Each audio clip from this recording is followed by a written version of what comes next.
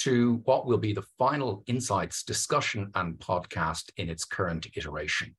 For almost a year, David and I have been alternating hosting duties for these discussions, but as David has been drawn back into European service, he stood down as Director General of the IIEA in mid-January.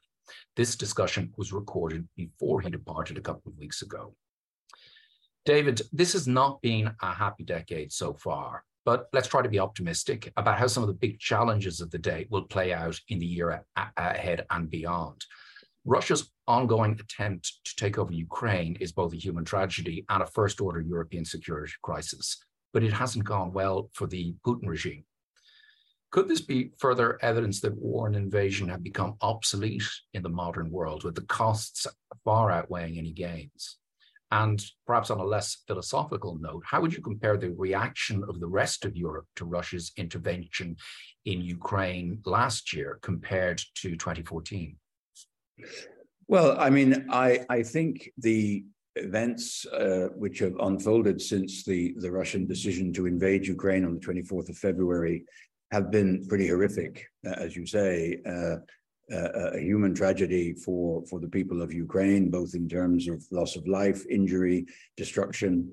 And we've seen a side to Russian aggression in Ukraine, which we also witnessed in Syria and in Chechnya, which is this utter disregard basically for civilian lives or for civilian infrastructure, and an attempt basically to sort of blast people into defeat. So it has been pretty horrific to watch.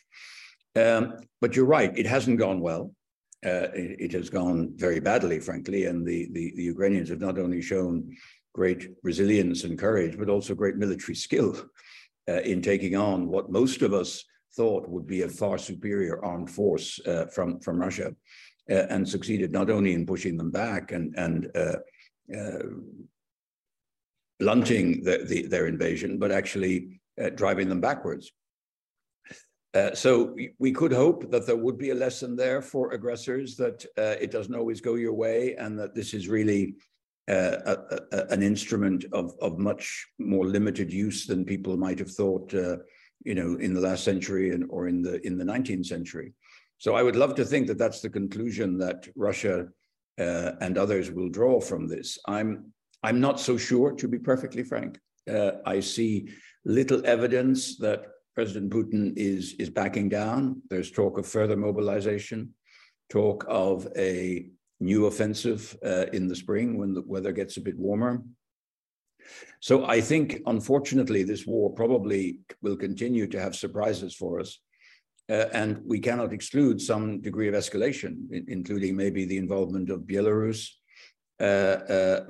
or indeed even more aggressive Russian tactics than we've seen to date. So I think we have to be prepared for this to get worse before it gets better. In terms of how the Europeans have reacted, well, it's night and day between 2014 and the annexation of Crimea and the reaction to this war. To be honest, I think probably there was a bit too much, I don't want to say complacency, but an underreaction to the annexation of Crimea. I remember at the time, I was in the External Action Service. I remember being a bit surprised that people were not more shocked at what Putin had done. It was the first full-on breach of the Helsinki agreements, of the not interfering with borders. And I think probably the fact that our reaction then was so relatively mild. We did put sanctions. We did, they were fairly tough, but they were not the kind of sanctions that we're seeing now. And we continue to do business with Putin and Russia, notably Nord Stream 2, for example, and the energy side, in ways which may have encouraged Mr. Putin to think that he could get away with this kind of thing. I don't think anyone can draw that conclusion this time around. I think there's been a remarkably united European response. I know that some are critical of some of the things President Macron has said, or Germany, but actually I think Macron has been, in my view, very, very sound on the issue. And I think Germany has come a very long way in terms of changing its policies. including its energy dependence.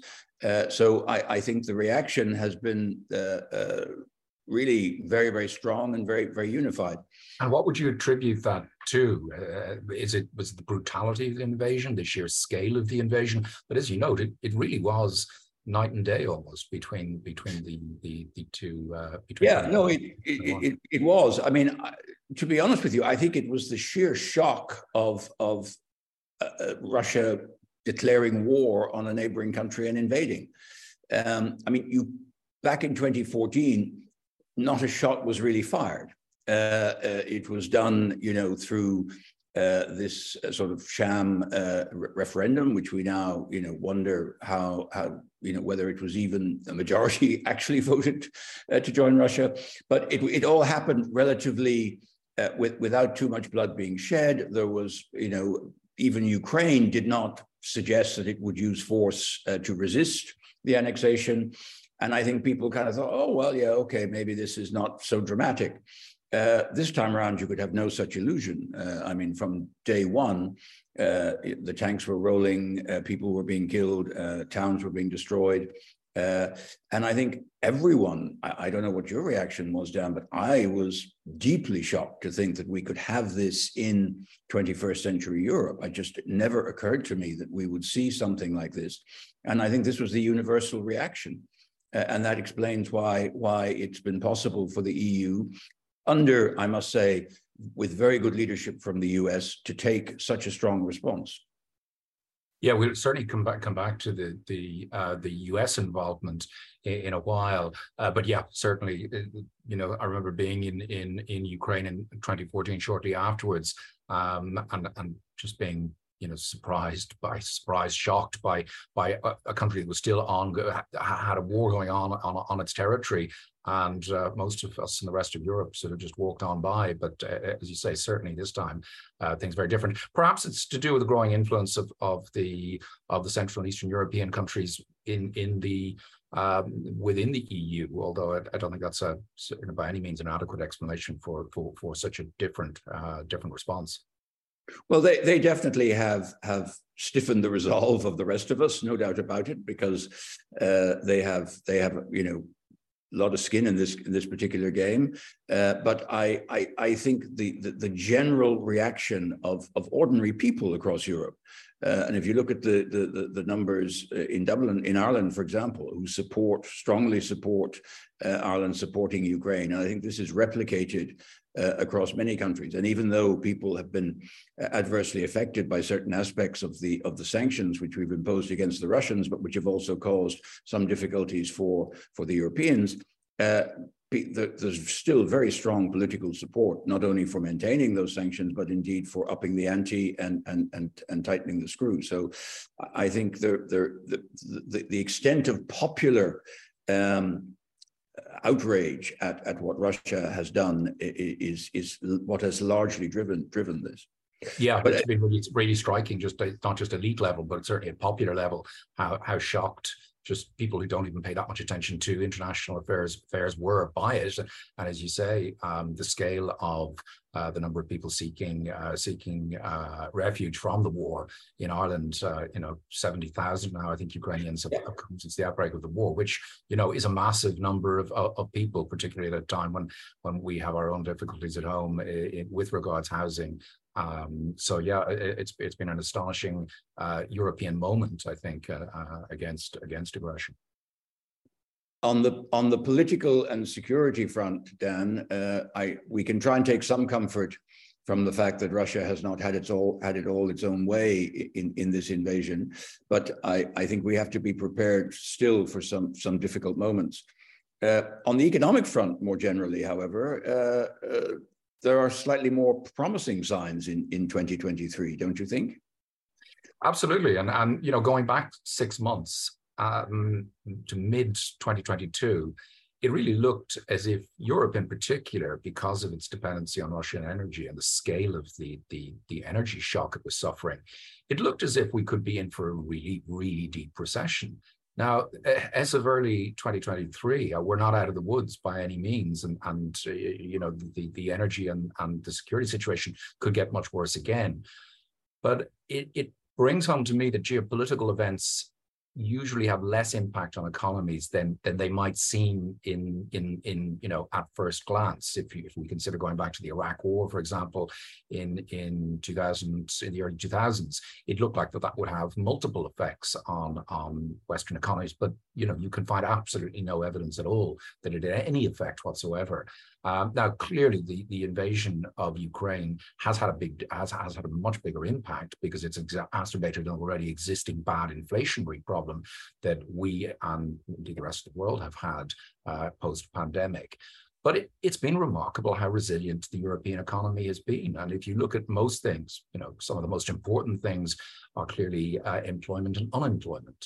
Unemployment in the Eurozone, as at last count in November, was as low as it has ever been at 7%. And it continued to fall over the course of 2022. So this really is a remarkable outcome given the scale of the shock. Now, people will quickly say that the labor market is a lagging indicator of the economy, and that's absolutely true, that it takes a bit of time for bad slowdown in the economy to start feeding through into unemployment and less employment. But if we look at other things like industrial production or European exports, they really are performing remarkably well. There's even been talk about deindustrialization of Europe by some serious people. Yet, you go and you look at the hard data on industrial output across Europe, and it continued to grow last year. So, there really has been a remarkable degree of resilience in the European economy. Whether that is to do with a structural change or whether it's to do with taking the pandemic, in its stride, it remains to be seen. But there's no doubt that the numbers at this point are showing remarkable resilience for the European economy and indeed for the Irish economy as well, even more than most others, I would say, at this point. And the energy shock has been considerably less than we were all extremely worried in mid-December as to whether we could kind of get through the winter. Now we've been helped by a relatively mild winter, which of course has other consequences. I was in Switzerland last week and there was hardly any snow and ski resorts were struggling. So, that takes us back to the whole climate change issue, but perhaps just for once, maybe a little bit of global warming has helped this winter not be quite the energy catastrophe that we thought it might be at one point. And the fear that we would not just have very high energy prices, which of course we've had, but that we would simply have had not enough at particular moments in time, and that there would have to be sort of rolling shutdowns of high energy using industrial sectors, for example, which would have had much bigger impact on the economies. But so far, it looks as if storage capacity is holding up, is very high. And as you say, because of an unusually mild winter, we haven't burned through it that much. And of course, one of the other reasons we've been able to get through it is being the very rapid transition away from not only towards renewable energy, but also towards liquefied natural gas. Some of which, a good deal of which, is coming from our closest partner on the other side of the Atlantic, the United States. So maybe could I turn to you, David, and sort of coming back to security issues in Europe as well, but also as somebody who spent 5 years representing the EU in Washington as a EU ambassador. How would you, first of all, assess how Europe and the US have come together on the invasion, and just more generally the state of transatlantic relations in terms of the new Trade and Technology Council that's been established, and the most sort of more regulatory issues around the US subsidies for renewable energies, for example, and the disagreements we're having over those issues? Well, I think that, the really good news is that it was Joe Biden in the White House when this happened and not Donald Trump. Let's be very frank. I think when we look back at this period, the pivotal role that President Biden played and his team played in building a coalition against Russia's invasion of Ukraine was absolutely remarkable. And it was characterized, I must say, by a willingness to listen and to take into account the concern of allies. So America did a very good job in that regard. It has also, let us be very frank, this conflict has reinforced, our dependency on the US from a security perspective. I mean, I think this is one very, very big lesson, which, every country in Europe is taking from this, that the centrality of NATO, of the Article 5 guarantee, of the leadership role of the United States, the military capabilities of the United States. It was US intelligence that predicted the invasion. And by the way, many people in Europe just didn't believe this was going to happen. The Americans called it right the whole way, from the moment they went public with this. Back in November in sort of October, November of 2022. So I think one of the things that comes out of this has been a very sobering experience for the Europeans about, how autonomous we can be in security. We need the United States. Now, the good news of that, therefore, is that President Biden is very committed. The concerning news, of course, is there's an election in 2024, and we could have somebody different in the White House from 2025 on. Now, the other good news was that the midterms didn't go as well for the Republicans and for the sort of Trump-like Republican wing as they might have expected. So I think President Biden and the Democrats are holding up well in the highly polarized domestic American situation. So I think from a security and a political point of view, the Russian invasion of Ukraine has underscored, frankly, our strong dependence on the United States.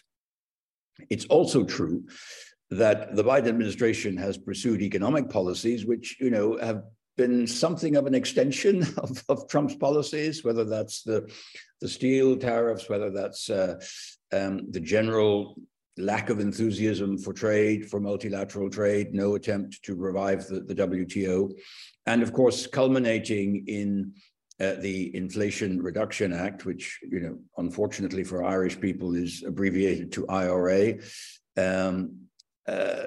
which contains many measures which are deeply disturbing for Europeans, in particular, heavy subsidies of particularly electric vehicles, which will be exclusively reserved for American producers and American components, with a small exception for Canada and Mexico because they have a free trade deal. So, and frankly, not much willingness on the part of the United States to change things in order to take into account European concerns. There have been discussions in and around the Trade and Technology Council, but there is a lot of real concern in Europe. And to your point about LNG, you also hear quite a lot of concern, and we heard some of this from the roundtable in one of our earlier discussions, that the overall context of the Russian war in Ukraine is slightly to the United States' economic benefit and to the detriment of the Europeans, particularly in terms of attractiveness and competitiveness, going to your point about resilience into the future. Now, some of this I think is a bit exaggerated, but it is true that the US response to concerns about the Inflation Reduction Act, which has kind of been to say, well, why don't you subsidize your own industry, is not exactly the response we would traditionally have expected from the United States. And let's put the shoe on the other foot and imagine that the Europeans had adopted something like this, right? As a first, being the first movers, I think our American friends would have been deeply shocked and outraged that we would do this and perhaps say to them, well, you need to, why don't you do the same thing? So I think we are at a delicate moment in the economic relationship. Obviously, the Biden administration is looking very much to the domestic scene, and one can only understand that because I think from a European perspective, an outcome of a further 4 years of, if not President Biden himself, I don't know who will be the candidate, but of Democrat rather than Republican administration is something we should probably be keen on. At the same time, we have these economic tensions, which are real. I hope we can find ways forward. But there is a little bit of tension between the renewed dependence on the United States due to the security situation and some greater divergence on the economic front than we've seen for a while. But I do think there's a structural dimension to that, particularly with the pandemic, the war, and the threat China poses. I do strongly get a sense that, maybe 20, 30 years ago, it was free markets and we just keep markets open and continue to liberalize and get the best prices, greatest efficiency on a global basis.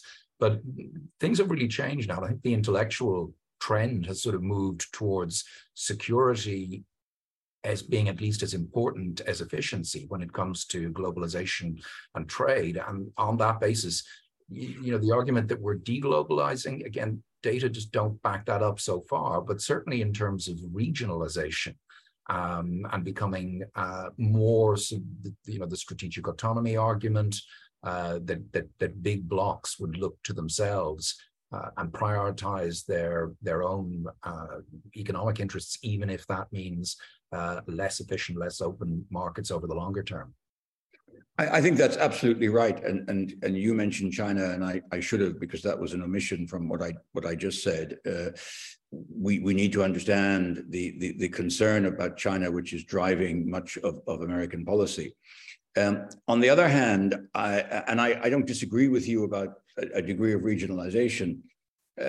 However, I think one of the things that transatlanticists like myself and probably yourself had hoped for was to see the transatlantic economy as being an integrated component, rather than the United States pursuing policies which seems to favor, a US economy, a European economy, and then maybe a China or an Asia component.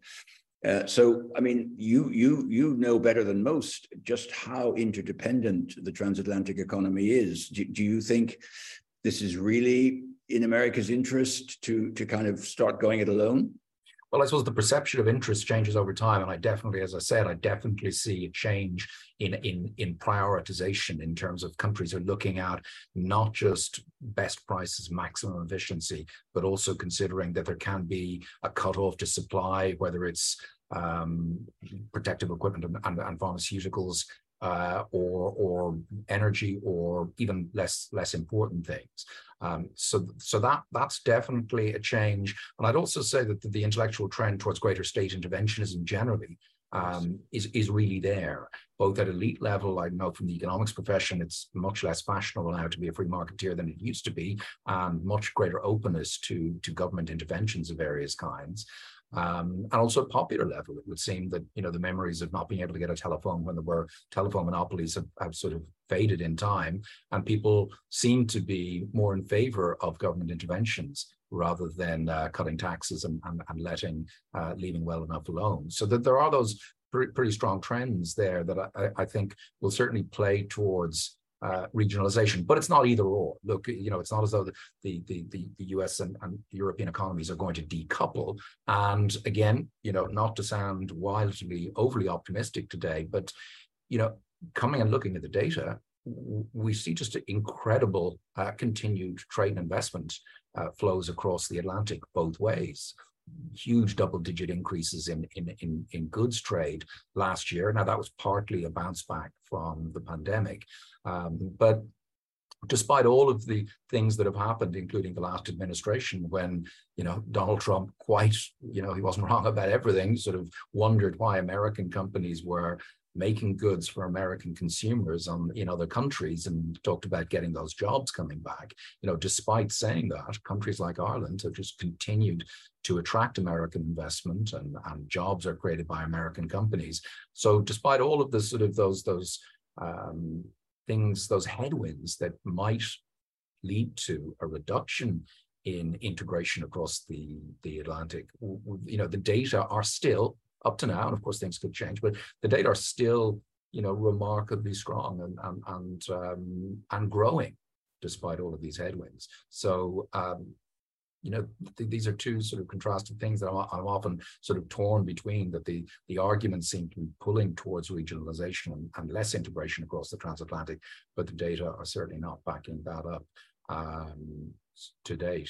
So maybe to move on from Europe and the US and move slightly closer to home, David, and perhaps inject a little bit of pessimism, or maybe you're more optimistic. And certainly, as has been said recently, the mood music between the EU, Ireland on the one hand, and London on the other, in terms of resolving the 5-year-long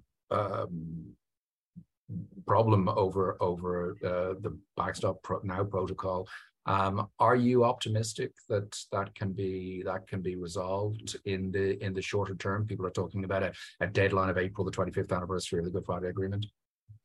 I am cautiously optimistic. I mean, I say that just looking at it from the outside. I mean, the negotiations I see between the EU, Maroš Šefčovič and James Cleverly, are continuing. I take a lot of comfort from the fact that people are talking less about it. There are fewer public utterances, which I take as an indication that things are getting serious behind the scenes, as they need to. I also think that the mood music with this British government does seem to have changed. Now, that can switch at any moment, as we know. But also against the background of what we've just been talking about, the war, the Russian war in Ukraine, the transatlantic economy, the global economy, I think it may be that people in the UK, in the Sunak administration, have reached the conclusion that a trade war with the EU over the Northern Ireland Protocol is not really what they need. I also believe, and I hope I'm not falsely optimistic in this, I do believe that the elements of a possible agreement are there in terms of mitigating the impact of the protocol, clever ways of minimizing the extent of the checks and the documentation needed. I think there's a huge willingness on the EU side to work in that direction. There will be some thorny issues in there. The issue of the Court of Justice, which seems to have acquired a sort of theological status in London. The issue of state aids and state aid control is also a tricky issue. So I don't underestimate the challenge that Maroš Šefčovič and James Cleverly face in trying to chart a mutually acceptable way forward. But I'm fairly convinced the elements are there. Now, will that solve the problem for the loyalists and the DUP? That's, if you like, that's almost a secondary issue, not of secondary importance, but another set of issues. They too have gone a little bit quiet in the last few weeks, perhaps also waiting to see what might emerge. It's clear that if there is a deal, it will not meet all of the boxes that the DUP says have to be ticked. That's clear. Now, will it tick sufficient boxes for them to say, well, it's not everything, but it's a victory, and we can live with this? Only time will tell, frankly. Only time will tell. But I think that if they want an off-ramp, and there are differing views about whether they do, but if they want an off-ramp, I believe that an agreement between the British government and the EU on a sort of, I don't know if I want to say Protocol 2.0 or a sort of protocol, a new package in and around the protocol, I think would potentially open the way for an understanding between the parties in Northern Ireland to bring back Stormont to re-enter the executive and to try to get back to some political normalcy in Northern Ireland. But so I'm slightly optimistic, but I'm very aware of the numerous pitfalls that still lie ahead of us. Yeah, well, look, I've always been a lot more pessimistic around this issue since the idea of taking Northern Ireland out of the UK market was first put on the table in late 2017, and of course it was the only way to make sure that there will be absolutely no change to the functioning of the border on the island of Ireland. But it of course meant that there's a binary element to this. The border has to go somewhere. Does it go on the island of Ireland? If it doesn't, then it has to go into the Irish Sea. And from a unionist perspective, and I would say it certainly struck me that the then leader of the Unionists, the Ulster Unionist Party, in as soon as the backstop, as it then became known, was proposed, was out and writing in the London Guardian, just saying that no unionist could accept the idea of having laws made elsewhere being applied to Northern Ireland, but not to the rest of the UK. So it's been perfectly certainly clear to me from a wide unionist perspective that the whole binary issue of which market Northern Ireland should be in was always going to be an issue. And if London, as the saying often goes, throws unionism under a bus, as Boris Johnson was claimed to have done with the protocol, then it seems to me to be very difficult to see where the devolved institutions can go and whether unionism can engage in some way, certainly in the short term. So I'm certainly on that one. I'm deeply pessimistic, I'm afraid to say. But as you say, there are always reasons, and it's not fully knowable at this point, and we shall see. No, and I mean, just to be clear, I also agree with you. I mean, I have a lot of sympathy for the reason that unionists find the protocol deeply unpalatable. I perfectly get that. And it's not surprising that they find it, this is an identity issue. They find any differentiation between Northern Ireland and GB unacceptable. Having said that, when you look at it in practical terms, there are quite a lot of benefits for Northern Ireland out of this deal. I mean, I can tell you there are quite a number of EU member states who feel the EU was too generous in agreeing basically to allow a part of the United Kingdom to fundamentally remain part of the single market and to have a foot in each single market. So I think people in Northern Ireland would have to think long and hard about whether they really want to jettison that. But I absolutely understand why unionists are very upset by this. And of course, it's as you say, it's the almost inevitable outcome of the whole Brexit process, for which most unionists argued.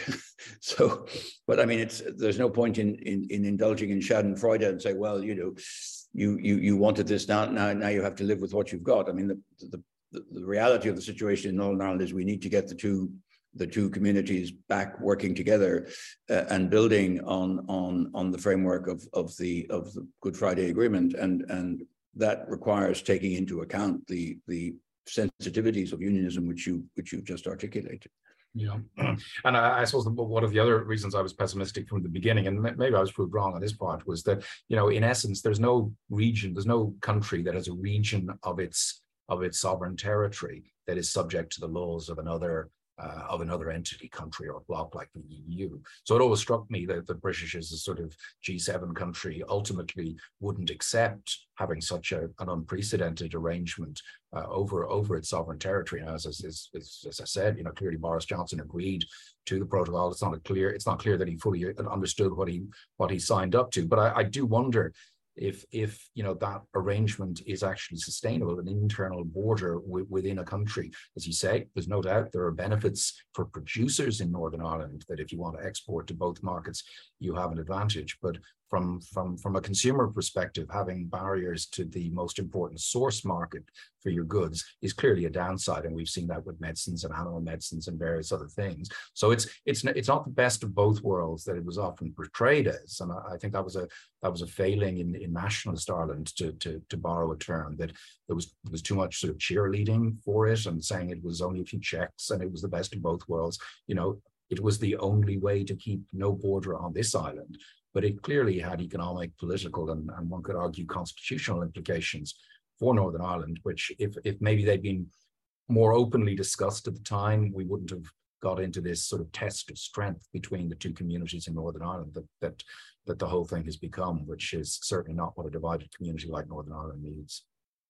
Yeah, I mean, you're right, though I do think that in terms of the practical implementation, you can eliminate many of the problems, and systematically they have been eliminated. You mentioned the medicines and so on. I mean, these problems have been solved. So I think if we had start out from the very beginning with a very pragmatic view of, okay, let's take a list of the problems and go through them one by one and find solutions, I think actually that could have been done much more quickly. The British government, from a very early stage, pretty much decided it wasn't going to implement this and engage in implementing it. So problems were left to fester. And I think to a certain extent, some elements of the Conservative Party were happy for those problems to fester in order to generate momentum to say, oh, we have to ditch the whole thing. So, you know, the history of this has been very complex, but I continue to believe there is a way in which everyone can come out of this with their head held high. But you know, I don't disagree that, you know, there's substantive arguments which plead for a more pessimistic interpretation of how this might play out. Well, I think we've all agreed, and it's been said around the table at the Institute many times over the years, that we probably spend most of our professional lives dealing with the consequences of Brexit. It's a process, not an event, and dealing with UK relations and Ireland UK relations are made much more difficult by Britain being out of the EU. But to finish on a maybe more optimistic note, the polls in the UK are definitely shifting towards viewing Brexit as a mistake. So perhaps within our lifetimes there may be another referendum and Britain will rejoin, something I think that would be the interest of Ireland, Britain itself, and wider Europe. Yeah, well, I wouldn't hold my breath for a second referendum anytime soon. But yes, I think the tide of public opinion in the UK is turning against some of the consequences of Brexit. I personally think that the Labour Party and Keir Starmer could be slightly more courageous in articulating that, and at least pleading for a much more constructive engagement between the UK and the EU, because part of the problem is the extremely hard Brexit that the Johnson government pushed for and obtained. Which really, you know, makes Brexit even more difficult than it otherwise needed to be. And I think there are ways in which Brexit could be considerably softened, which would not bring the UK back into the EU, but which would certainly make everyone's life much easier in Northern Ireland, for Ireland, which suffers particularly from Brexit, but also all the areas of security, defense, justice and home affairs, all the areas where the EU and the UK would benefit from much closer cooperation objectively, which are for the moment almost off limits for any kind of discussion. Well, I think particularly after 2022, with 3 British prime ministers, none of us is going to go and make any big predictions for what happens with British politics, even over the next 12 months. But with that, David, look, it's been a pleasure to work with you as Director General of the Institute for what was all too brief a period. But as I say, I think we all learned a lot from your vast experience, and it was great working with you. And we're sorry to lose you, but we know that you've been drawn back into EU affairs, and we wish you the very best of luck with that important endeavour. Well, thank you very much. It's been a great pleasure. I mean, I particularly enjoyed our two-handed insights work, Dan, but more generally, your contribution to the Institute has been outstanding. I leave, frankly, with a heavy heart. John Lennon said that, you know, life is what happens to you when you're making other plans. I took the job as Director General with every intention of doing the 3 years, and then I was called back to European Public Service with an offer which was very difficult to refuse. I take that responsibility with great seriousness, but I will remain a huge fan of the Institute, which I think plays a hugely important role in helping Ireland work through the implications for Ireland of the kind of issues we've just been talking about. The agenda ahead of the country is daunting, both in domestic terms. I mean, just some of the housing, the healthcare issues, but also Ireland's place in the EU, the relationship with the UK, the debate about unification or not at some point, a changing EU, because if we move to enlargement with the numbers of countries that are currently being talked about, the EU is going to become a very different place. Challenges on the transatlantic relationship, on the global agenda. So I think Ireland has a lot of homework to do to figure out how we position ourselves in relation to many of these challenging issues. And I would think that the Institute is uniquely well placed to help nourish that discussion, provide people in Ireland with the opportunity to hear from speakers and thinkers from outside the country on trends and new ideas, and also be a place where Irish people can come together and exchange views on these challenges. So I will continue to be a great friend of and fan of the Institute, as I always have been, and I know it will continue to play the important role into the future that it has in the last 20, 30 years of its existence.